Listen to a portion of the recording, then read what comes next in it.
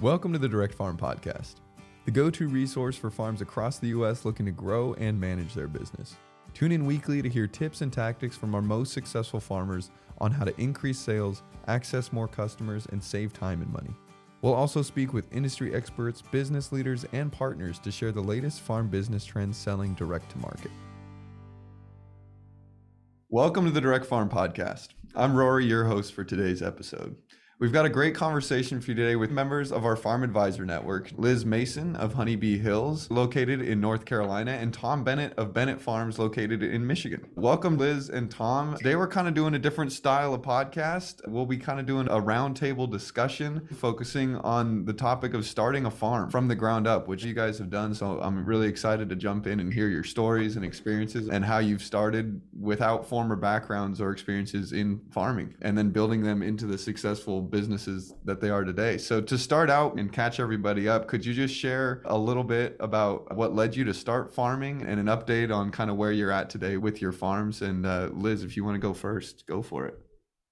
Yeah, thanks, Rory. Thanks for having me today. So I run Honeybee Hills Farm. We are a certified organic produce, flower, and plant farm in central North Carolina. The beginnings of our farm were kind of a happy accident. We bought some land and left our previous jobs at the same time for completely different reasons. And while we were kind of looking around, figuring out what was next, we stumbled across some internet resources and thought, hey, we've got a little bit of land. Let's try growing some produce, see what happens. One thing led to another, and we're now up to about 15 cultivated acres. That first year, we were on about a half acre, and we've just grown every year since then. And right now we're in year 5. So, our story was very much a DIY story, a figuring it out as you go along kind of a story. And now we're in 3 farmers markets year round. We do home delivery to the communities around our farm, and we also do some wholesale.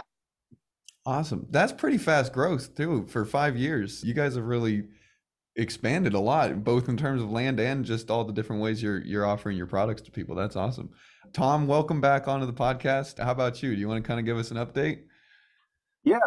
So started out farming. I think we bought the land around 2006, got out of the Marines in 2010, started farming then more as a hobby farm, just food for ourselves. And then we started selling bulk whole and half hog orders.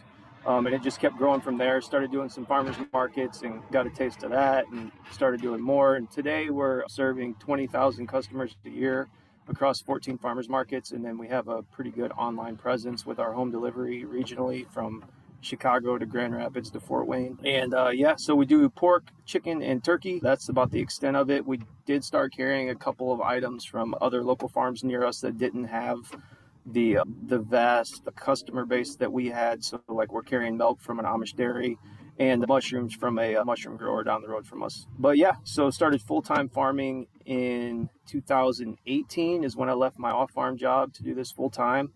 And it's been good. Well, I think something that I feel like is always kind of the starting point for any farmer, and I know is a major challenge today, is just getting that land and land access. And I know not only has the price of land gone up a ton, even since when both of you started farming, and it continues to rise, but how did you guys kind of handle that issue? How were you able to acquire your land to kind of get your foot in the door there? And what would be your advice maybe to farmers that are wanting to start a farm and expand their farm, but are struggling with that land access issue? Yeah, I can jump in on that. So with our land, what I had done, and it might not necessarily be what I would recommend for a starting farmer starting over again. I would do it a little bit differently, but I had bought 20 acres of land while I was still in the Marines. I came home on leave and purchased it. We did a 5-year balloon loan payment on it. So relatively good interest rate, but the deal with that is you want to have it paid off by the end of the 5th year before the balloon matures.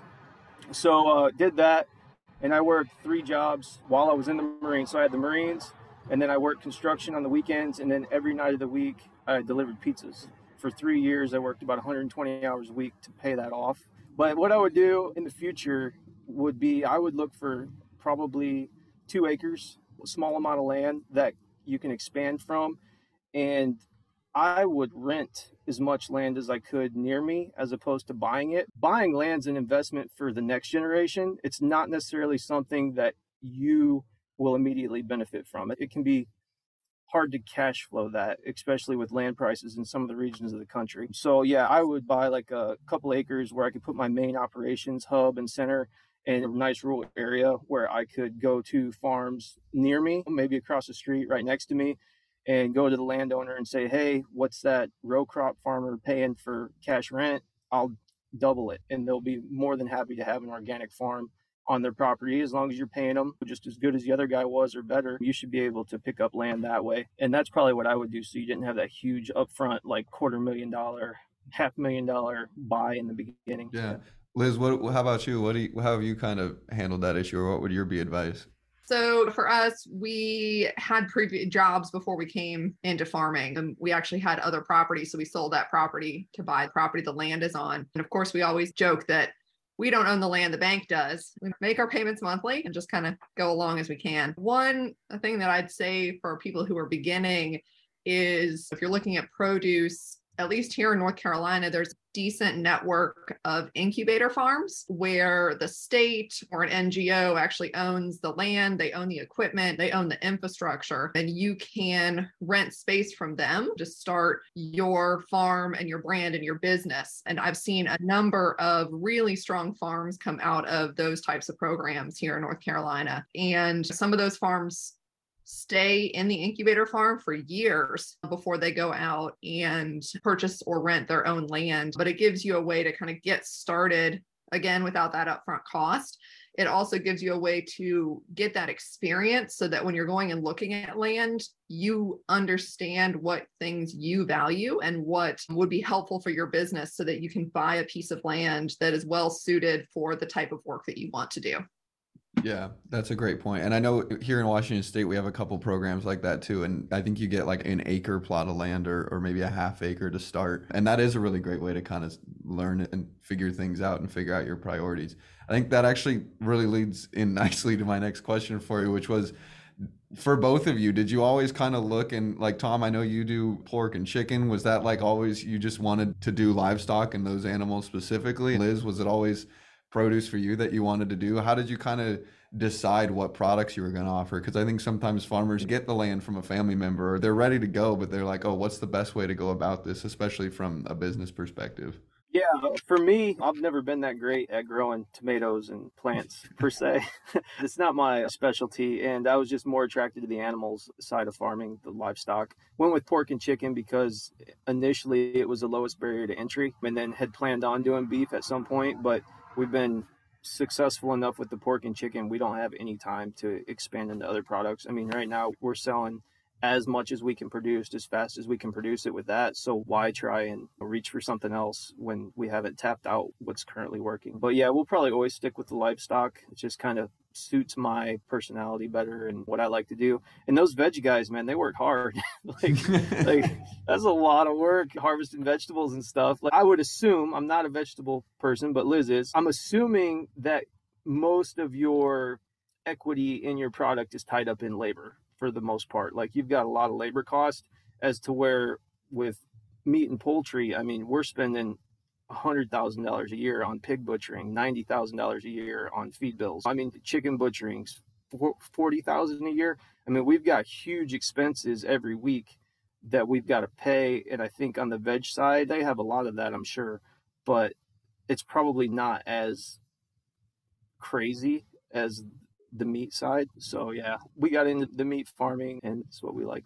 Yeah. So you might be able to tell from my farm name, Honeybee Hills Farm, and the fact that I don't sell any honey, that we weren't really sure what we wanted to do when we first got into it. I had been keeping bees for 10 years before we started the farm. And so I thought that was one of the directions we were going to go into. But then it turned out that beekeeping in the northern part of the US is very different than in the southern part of the US. I mean, there's a lot more challenges down here as far as varroa and disease and whatnot that make beekeeping a lot bigger of a job than it was where I was used to. So we ended up going into produce because that was the type of product that suited the land that we had bought. We talked with people about expanding into livestock, but just given the terrain that we have, and we have a lot of little fields split between different places, we looked at a couple different things, and that was what we figured out would work best for the land that we had.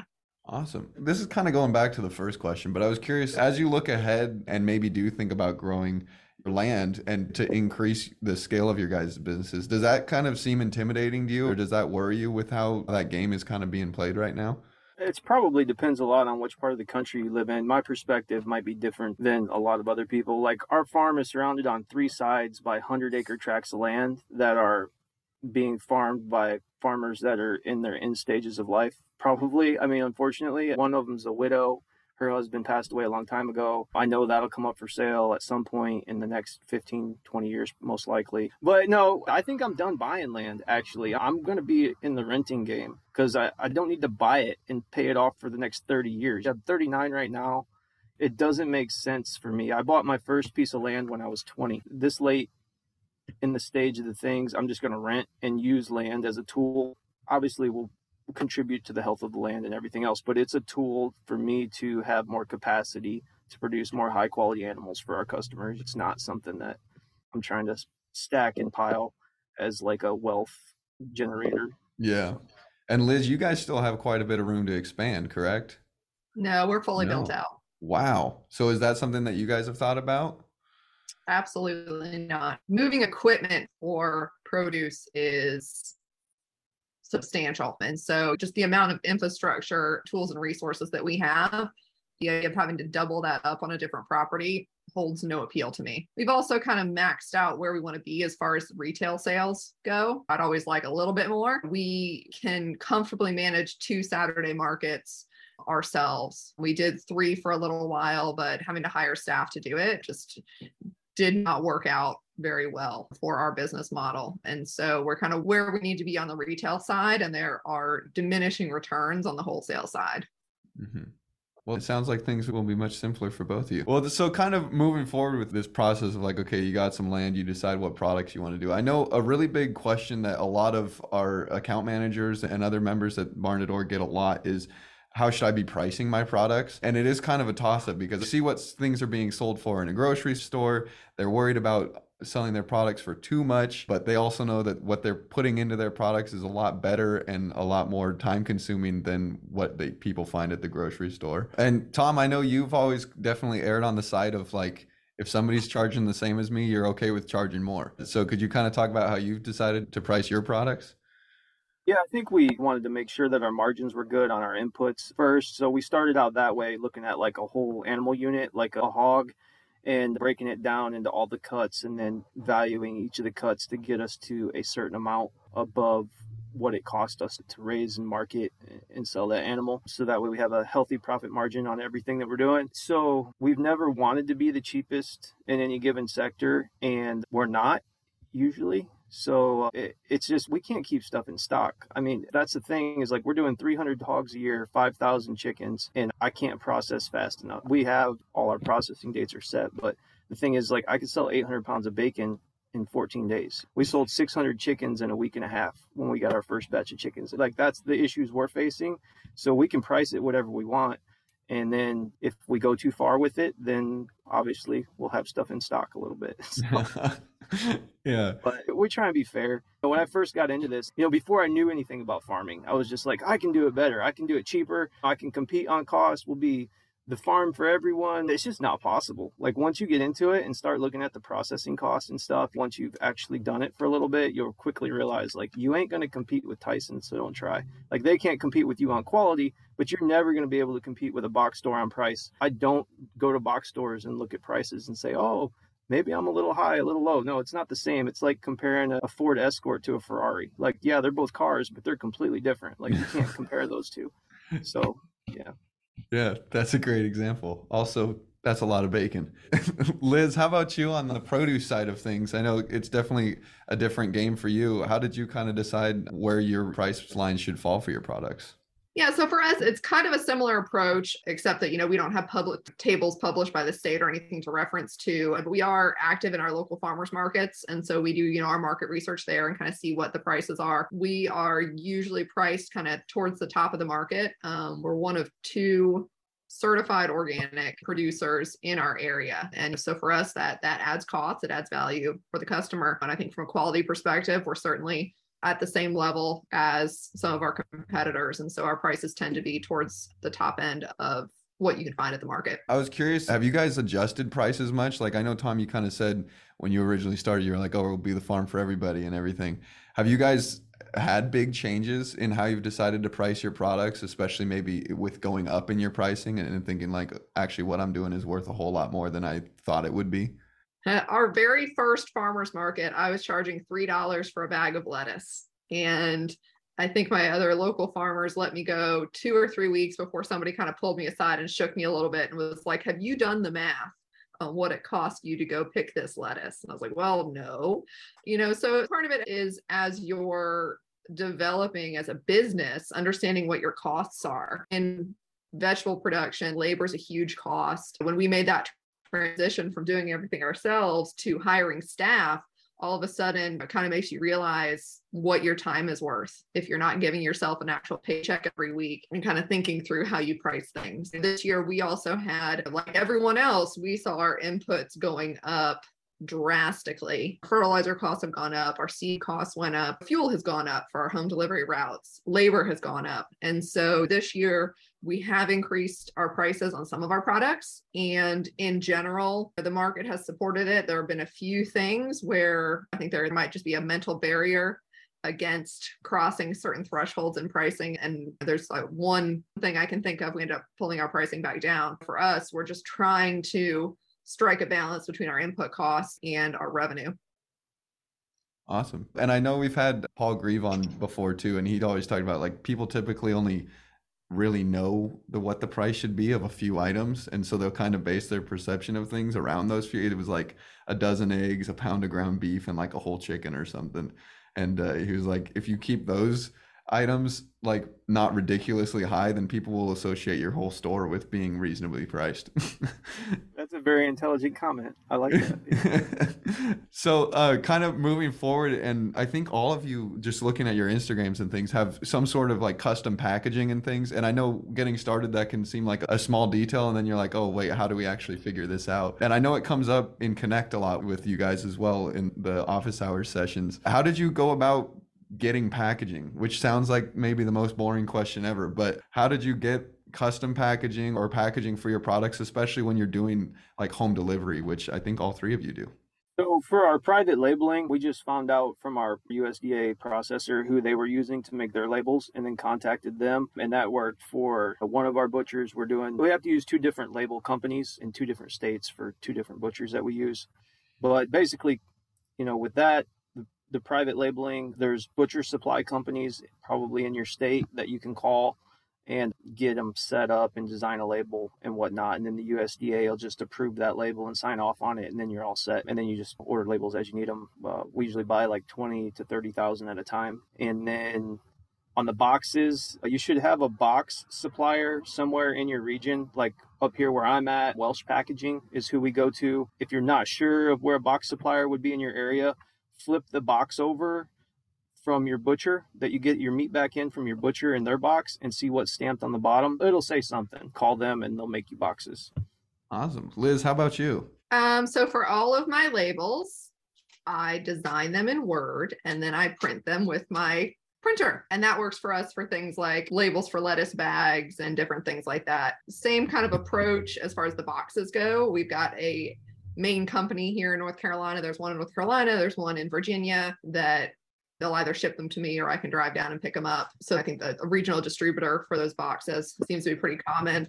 And then for some of our like plastic packaging, I kind of went around the market and looked at other people's packaging and just asked them where they got it. So there's one specific bag that I really like for our lettuce mixes. And there's a company in Wisconsin who has those bags. And so another farm and I, a couple times a year, we put an order together and do a big order and have it shipped down so we can split the shipping costs. That's awesome. That's cool. I like partnering up with another team too to up the volume a little bit and probably get a better price. Do you guys do anything for when you're doing deliveries to make sure that you have like an insulated packaging or putting dry ice in a box or anything like that? We don't insulate or dry ice on our home deliveries. It's explained to our customer several times in their checkout process. Like if they do not plan on being home between the delivery time frame, or they're going to be at work, or maybe if they have to step out, they need to leave a cooler on their porch. So we just drop the orders in the cooler when we get there, and we send a text message that their orders arrived, and we drop an order. I feel like it would be inevitable that somebody at some point wouldn't leave out a cooler. Do you guys not drop the order then and just give it to them later, or do you just leave it?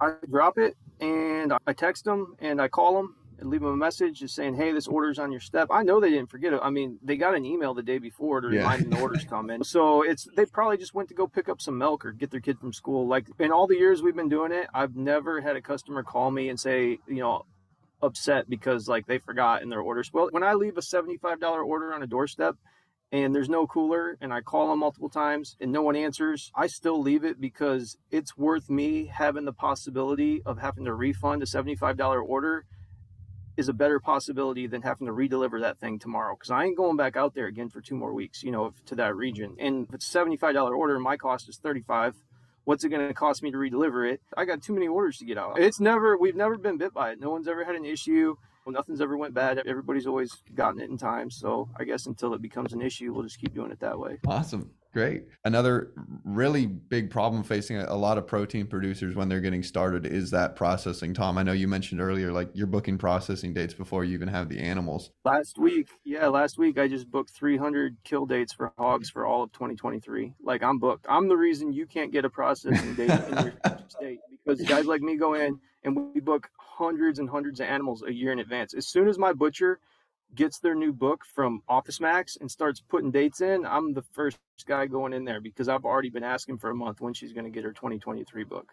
So yeah, we've already got our dates locked down for all of next year on everything except poultry. We haven't started the poultry yet. So if you were new to farming right now, what are like some things you wish you would have known before kind of going into that process or that environment of having to figure out your processing dates? All processors are created equal. Find out who's doing it the best in your area and look at the packaging, look at the USDA number on that package. There's going to be a USDA stamp with a USDA number on it. Do a cross-reference to that number and find out what packer that's coming from and use them, because you can waste a lot of years screwing around with mediocre butchers. It's better if you can just figure out who's best up front and start using them from the beginning. And yeah, your dates are going to be your limiting factor for growth.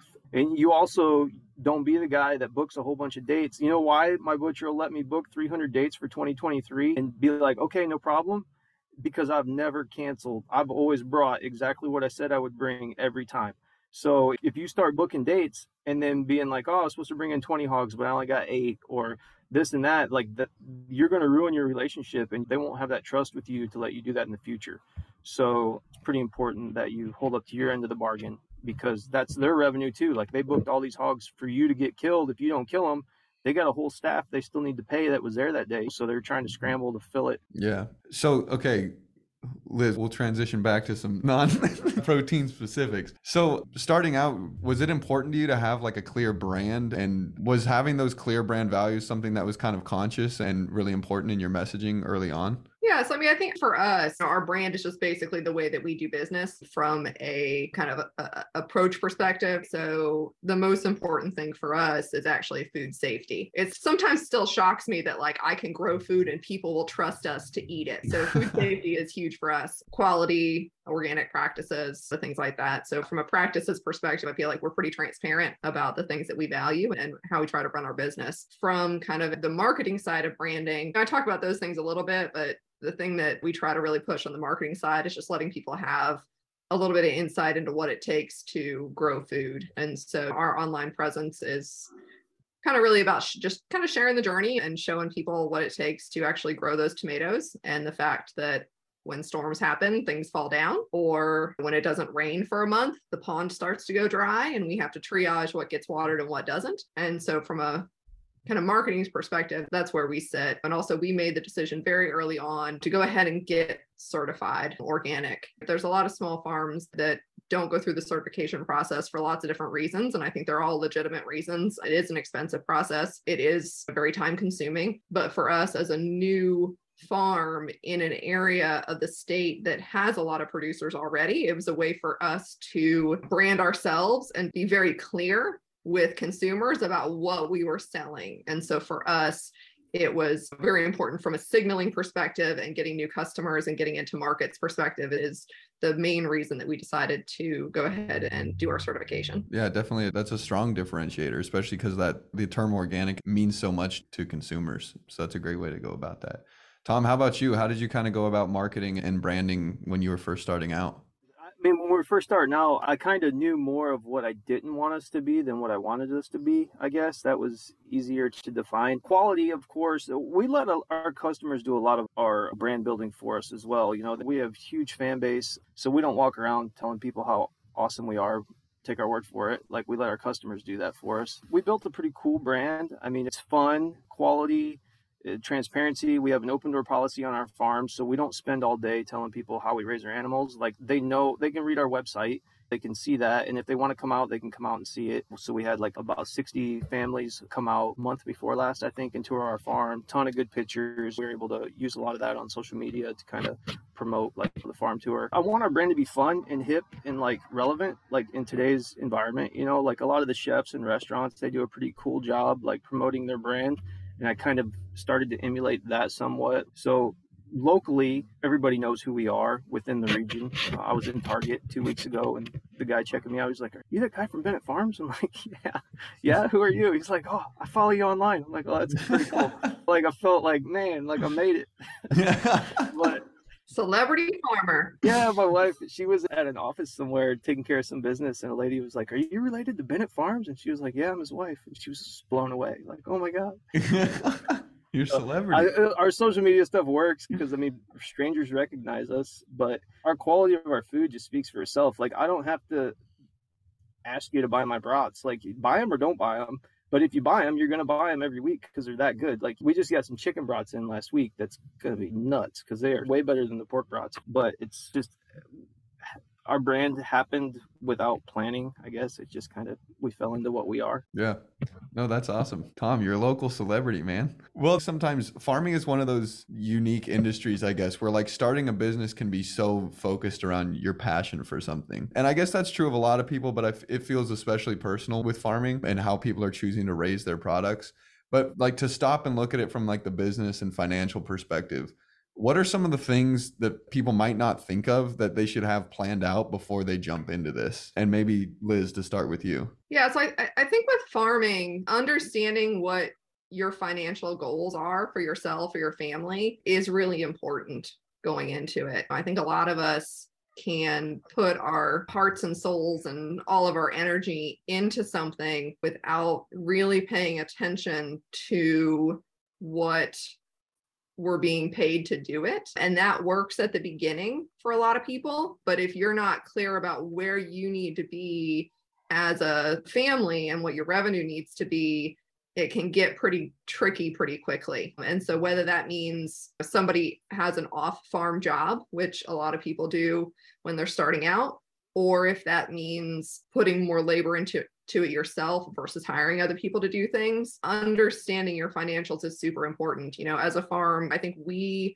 were at the beginning a little too focused on revenue and not paying attention to profit, you know, especially in produce where your yields can be wildly different from season to season and year to year. It's really hard to do projections. We were also a business that, you know, we essentially came up through the pandemic. And so the sales curves went way out the window, just thrown away when the pandemic hit. And at least in our region, there was an interest in local foods and an interest in farmers markets. And so making sure that you understand not just your revenue, but also kind of the profit side of that equation, and understand how much time you're putting into it and how much you're getting paid. Yeah. Tom, how about you for like kind of the early things that people might not think about when starting a farm business? Yeah, you're going to have mornings when you wake up with anxiety when you start a farm. I mean, there are real financial issues that you will face, and that's what's going to weed you out from someone who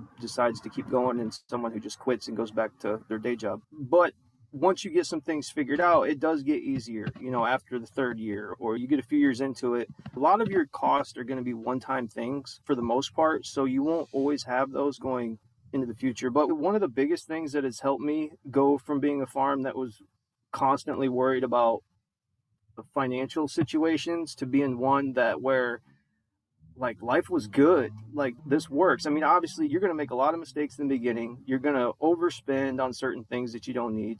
But I found a book. It's called Profits First by Mike Michalowicz. You know, it's kind of one of those cheesy marketing, but there's a lot of good golden business nuggets in there for creating a farm that will actually pay you an income. The book's based on helping any business, but it's an entrepreneurial book.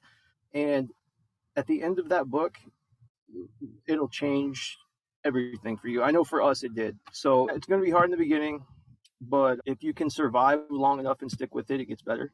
And that's why we scale as much as we have. I mean, we do 14 farmers markets a week just because like you make X amount of margin off each market. I need 14 markets. I would do 28 markets if I could. I mean, one of the reasons I love farming, okay, first of all, so like there's a passion in it for me there, but also one of the things that kind of had me fed up with my day job previous to farming was like I capped out like my growth potential. Like I was there. Like I don't like having a ceiling placed over me. Like I want my growth potential to be unlimited. So even if I don't take full advantage of it, at least I know that no one's holding me back as far as that goes. So one other thing too, when you're thinking about what you're going to farm is really kind of thinking it through where you're going to be able to sell it. I did not realize going in as an outsider how competitive a lot of farmers markets are to get into. At least in our area, you know, there are farmers markets that haven't taken new farms in for years and years, and those are some of the more desirable markets to be in. So especially if you're going into something that a lot of other people are doing, kind of figuring out how you're going to get into those markets or what your alternative is. Can you sell from your farm? Can you do home delivery? Can you build out a CSA program? You know, I think is important. Alternatively, trying to figure out like, is there a niche that's not currently being filled in your community and kind of targeting your products towards that. Yeah, no, that's a great point because I know that is a huge challenge for a lot of farms they're just starting up and they either can't get into a market, or I've also heard from other farms, it's like, oh, there's a market nearby, but it's like, there's no other farmers there. It's a farmer's market, but it's like, they're just selling crafts and different things like that. And so nobody's going there for food. And so that can be a problem too. So definitely like kind of doing that research before. And on the farmer's market, she's exactly right. Like some of the best markets take years to get into. Like we spent 3 years trying to get into one market and we finally got in. And it's amazing. And now that we're in, we're like, thank God they don't let everybody in because they would be inundated with so many farms that no one would make any money because customers like to spread their spending out across multiple farms. So if you're one of 3 meat vendors at a market, you're going to get a substantial amount of, but if you're one of 5, like there's ladies who will try and buy one item from each of the 5-10 farms, then that means everybody goes broke. So some of our local markets that aren't that great. I mean, we'll do 800 to 1,000 there in 6 hours, but then we go into Chicago and we'll do $3,000 in 6 hours. It's a huge difference. Yeah, no, definitely. Well, when did you guys feel like it was the right time to transition online? And when did that become an important decision for you, as well as like offering your products through a web store and ordering that way? When did that seem like it would be something you wanted? So we went online in response to the pandemic. If you had asked me the year prior, would I be accepting online orders and would I be running a home delivery business? The answer would have been absolutely not. But for us, 2 of our, at the time, 5 farmers markets closed down and the produce was already in the ground. Everything was planted. And so, you know, I went through a number of different systems to try to organize orders from people. My first one was like a Google spreadsheet where people could just go into the spreadsheet itself and type in what they wanted. I tried a couple different platforms that worked okay, but they were not great. And then we settled on Barn to Door because of the convenience of the ways that we work with our customers. And so now we do all of our home delivery through the online store. And then we also offer pickup at the farmers markets through the online store. We also manage our CSA exclusively through Barn to Door. And it just kind of gives me a place where, you know, all the information's in one place. I can manage my data better that way. Yeah. Tom, how about you? Yeah, I knew that we needed, and I wanted to be online since before Barn to Door was even offering the service they offer. Like I knew from the beginning, and I was just thinking, you know, there's 7 million people in my region, like in my immediate region. If I could just sell to 1 in 1,000 of them, 1 out of every 1,000, I'll be set. Like that, how do I get in front of that many people though? Because if I could individually pitch what I'm selling to 1,000 people, way more than one will buy. It became a numbers thing at some point, and the only way to get in front of that many people is to be online.